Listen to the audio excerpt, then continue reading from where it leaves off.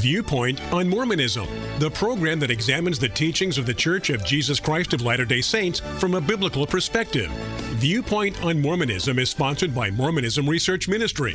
Since 1979, Mormonism Research Ministry has been dedicated to equipping the body of Christ with answers regarding the Christian faith in a manner that expresses gentleness and respect. And now, your host for today's Viewpoint on Mormonism.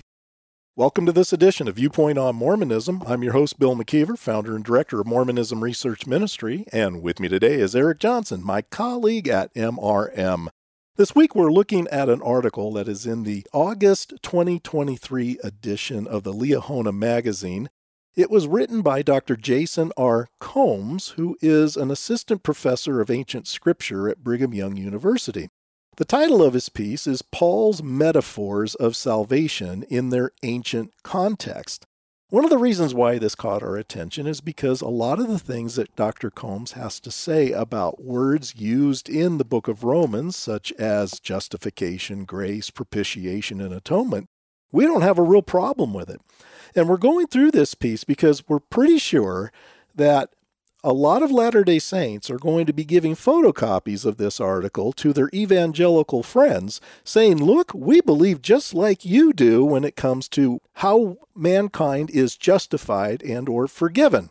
But there are some things in the article that make us wonder where Dr. Combs is coming from on some issues. And in yesterday's show, we brought out how he cites from Romans chapter 3, verse 20. He says, Paul refers to this psalm, and he's speaking of Psalm 143:2, which I should probably read. It says, For in thy sight shall no man living be justified. And then he goes on to say, Paul refers to this psalm in Romans 3:20 by the deeds of the law, and then in brackets he has of Moses, there shall no flesh be justified in brackets, God's sight. I brought attention to this yesterday because it made me wonder, is Dr. Combs separating the law of Moses from, let's say, celestial law, which is absolutely mandatory if a Latter-day Saint hopes to find himself or herself in the celestial kingdom, which of course I don't think the Apostle Paul had the celestial kingdom in mind at all in any of his writings, because this is something that's pretty unique to Mormonism. But yet, the fact that he puts of Moses in brackets makes me ask that question. Now, I don't know if that's what Dr. Combs is trying to imply. I have no idea. But it did strike me as interesting that he's trying to make it sound that no one is going to be justified by the deeds of the law of Moses. But it makes me wonder, Dr. Combs, do you believe that someone can actually be justified by the deeds of celestial law? Because that is a doctrine in Mormonism today. Let me go to the Come Follow Me for Individuals and Families curriculum, New Testament 2023, that the church members are supposed to read every week. And this is from August 7 through 13, 2023, in the lesson on the first part of Romans.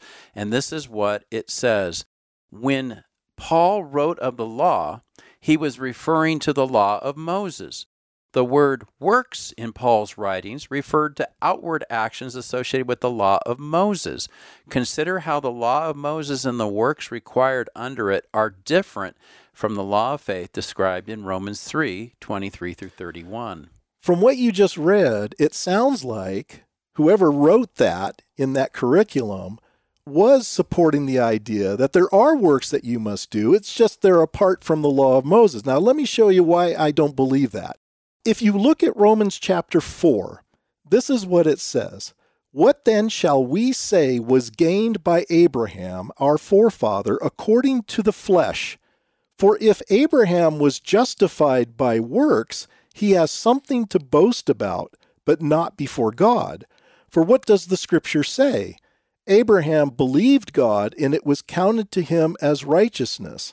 Now to the one who works, his wages are not counted as a gift, but as his due. And to the one who does not work, but believes in him who justifies the ungodly, his faith is counted as righteousness.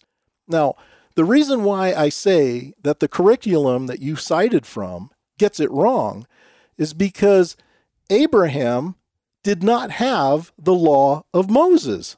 And yet Paul is making it very clear that he was not justified by works in general. He's not trying to imply that he was justified by the works of the law of Moses. There was no law of Moses at this time. I think you're bringing out a great point, because how could that be the law of Moses if Abraham was before the law of Moses? And you go to the New Testament and you look at the book of Galatians, you look at the book of Ephesians 2, 8, and 9, we're saved by grace through faith. It's not of ourselves. It's the gift of God, not by works. It's not talking about the Mosaic law. It's talking about works in general, all the things that you do.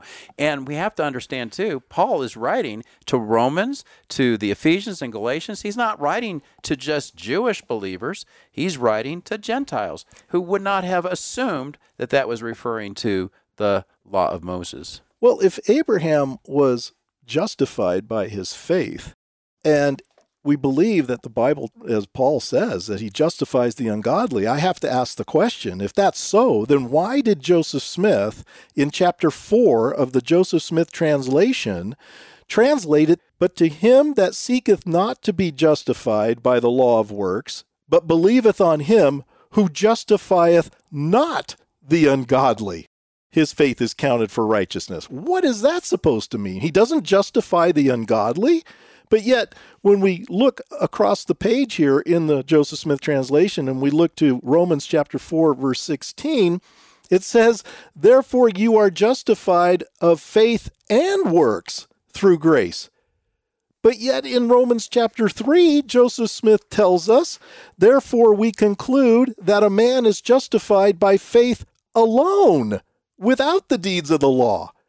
You see, folks, this is a clear example of a charlatan changing the word of God, and he's not being consistent when he does so.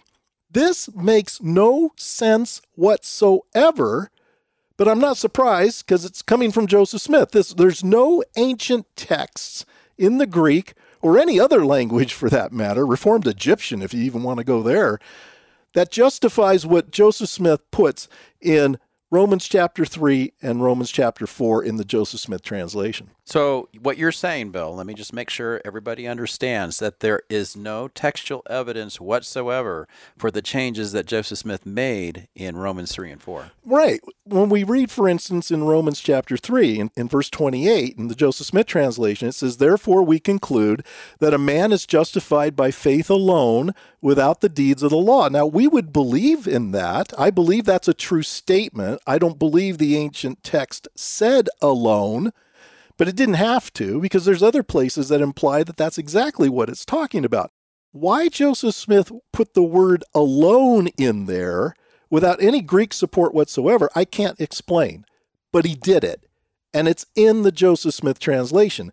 The problem, of course, is when you look down into chapter 4 in verse 5, where it says that God justifies not the ungodly, but he does justify the ungodly. Let's thank God he justifies the ungodly, or none of us would ever be saved. But then in verse 16 of chapter 4 in the Joseph Smith translation, Joseph Smith says, "Therefore you are justified of faith and works through grace, to the end of the promise might be sure to all the seed." That conflicts with Romans chapter 3, verse 28 in the Joseph Smith translation, where he inserts the word alone, where it reads that we are justified by faith alone without the deeds of the law. The thing that we need to take away from this is you can't just say that Paul was referring to just following Mosaic law, thinking that's going to save you. Paul makes it clear nobody's going to follow the Mosaic law to the letter. And he says in order to be justified by the law of Moses, you would have to follow that law to the letter. Paul makes it clear in Galatians that nobody's doing that. And because you're not doing that, you're coming under condemnation if that's how you think you're going to be justified. James uses the same idea in James chapter 2. James chapter 2, verse 10, he says something very similar to what Paul says in Galatians. He says, look, if you don't follow the law in every area, it's as if you've broken all of them. Now, I know Latter-day Saints love to quote James 2:20, faith without works is dead, which of course we would agree with that. A living faith is going to have works, but that's sanctification. That's not justification. I'm just curious when I look at this article, because what we've said earlier in this week, a lot of what Dr. Combs says, I don't think much of us as evangelicals would have any problem. But we also have to understand this through the lens of a Latter-day Saint and what they've been told in the past as far as what justifies them. And it sounds like what Dr. Combs is saying does not always fall in line with what past leaders have said. And I'm asking the question, why is the church doing this then? Are they playing their hand that maybe down the road they're going to start coming in our direction and believing in justification by faith alone, a doctrine that past leaders have said is a pernicious doctrine or an evil doctrine? Or is this meant to appease perhaps some Latter-day Saint members who are struggling with this idea of being justified by faith and works, as it says in the Joseph Smith translation in chapter 4? I don't know. You bring out the Joseph Smith translation, also known as the Inspired Version, that Joseph Smith finished in July of 1833. So it is something that is used by church leaders, even though it's not an official translation. But we have to understand this is a translation, I use that word loosely, that is used all the time in the Come Follow Me series. How do I know that? Because I read this every week. Whenever they need to explain something that's not really clear in the text, they bring out the Joseph Smith translation to help them. And in this article, they have a box on page U4, and they use the Joseph Smith translation for Romans 3:24. It says, in his inspired translation of Romans 3:24, Joseph Smith emphasized that we are entirely dependent on the Savior, quote, being justified only by his grace, end quote. That's Romans 3:24 in the Joseph Smith translation. You using the Joseph Smith translation is what they're doing in these pages, even though we don't know if Jason Combs is the one who wrote those boxes. Well, I wonder what Dr. Combs would say about Romans 3:28 in the Joseph Smith translation. If it's going to be cited in a box, and again, we don't even know if Dr. Combs wrote what is in those boxes in this article. Was that something that Dr. Combs inserted in his article as a side note? Or it could have been that an editor's reading this going, whoa, Dr. Combs is sounding pretty evangelical there. I think we need to tone this down a little bit. And so what they do is they put these boxes in there that, in my opinion, seem to refute everything that Dr. Combs is seemingly trying to get across. And in doing so, you would think this only causes even more confusion, because if he's going to cite Romans 3:24 from the Joseph Smith translation, I'm wondering, why did not the box also contain Romans 3:28 that says man is justified by faith alone without the deeds of the law? And you would think that would also include celestial law as it's understood in the Church of Jesus Christ of Latter-day Saints. Thank you for listening. If you would like more information regarding Mormonism Research Ministry, we encourage you to visit our website at www.mrm.org, where you can request our free newsletter, Mormonism Researched. We hope you will join us again as we look at another viewpoint on Mormonism.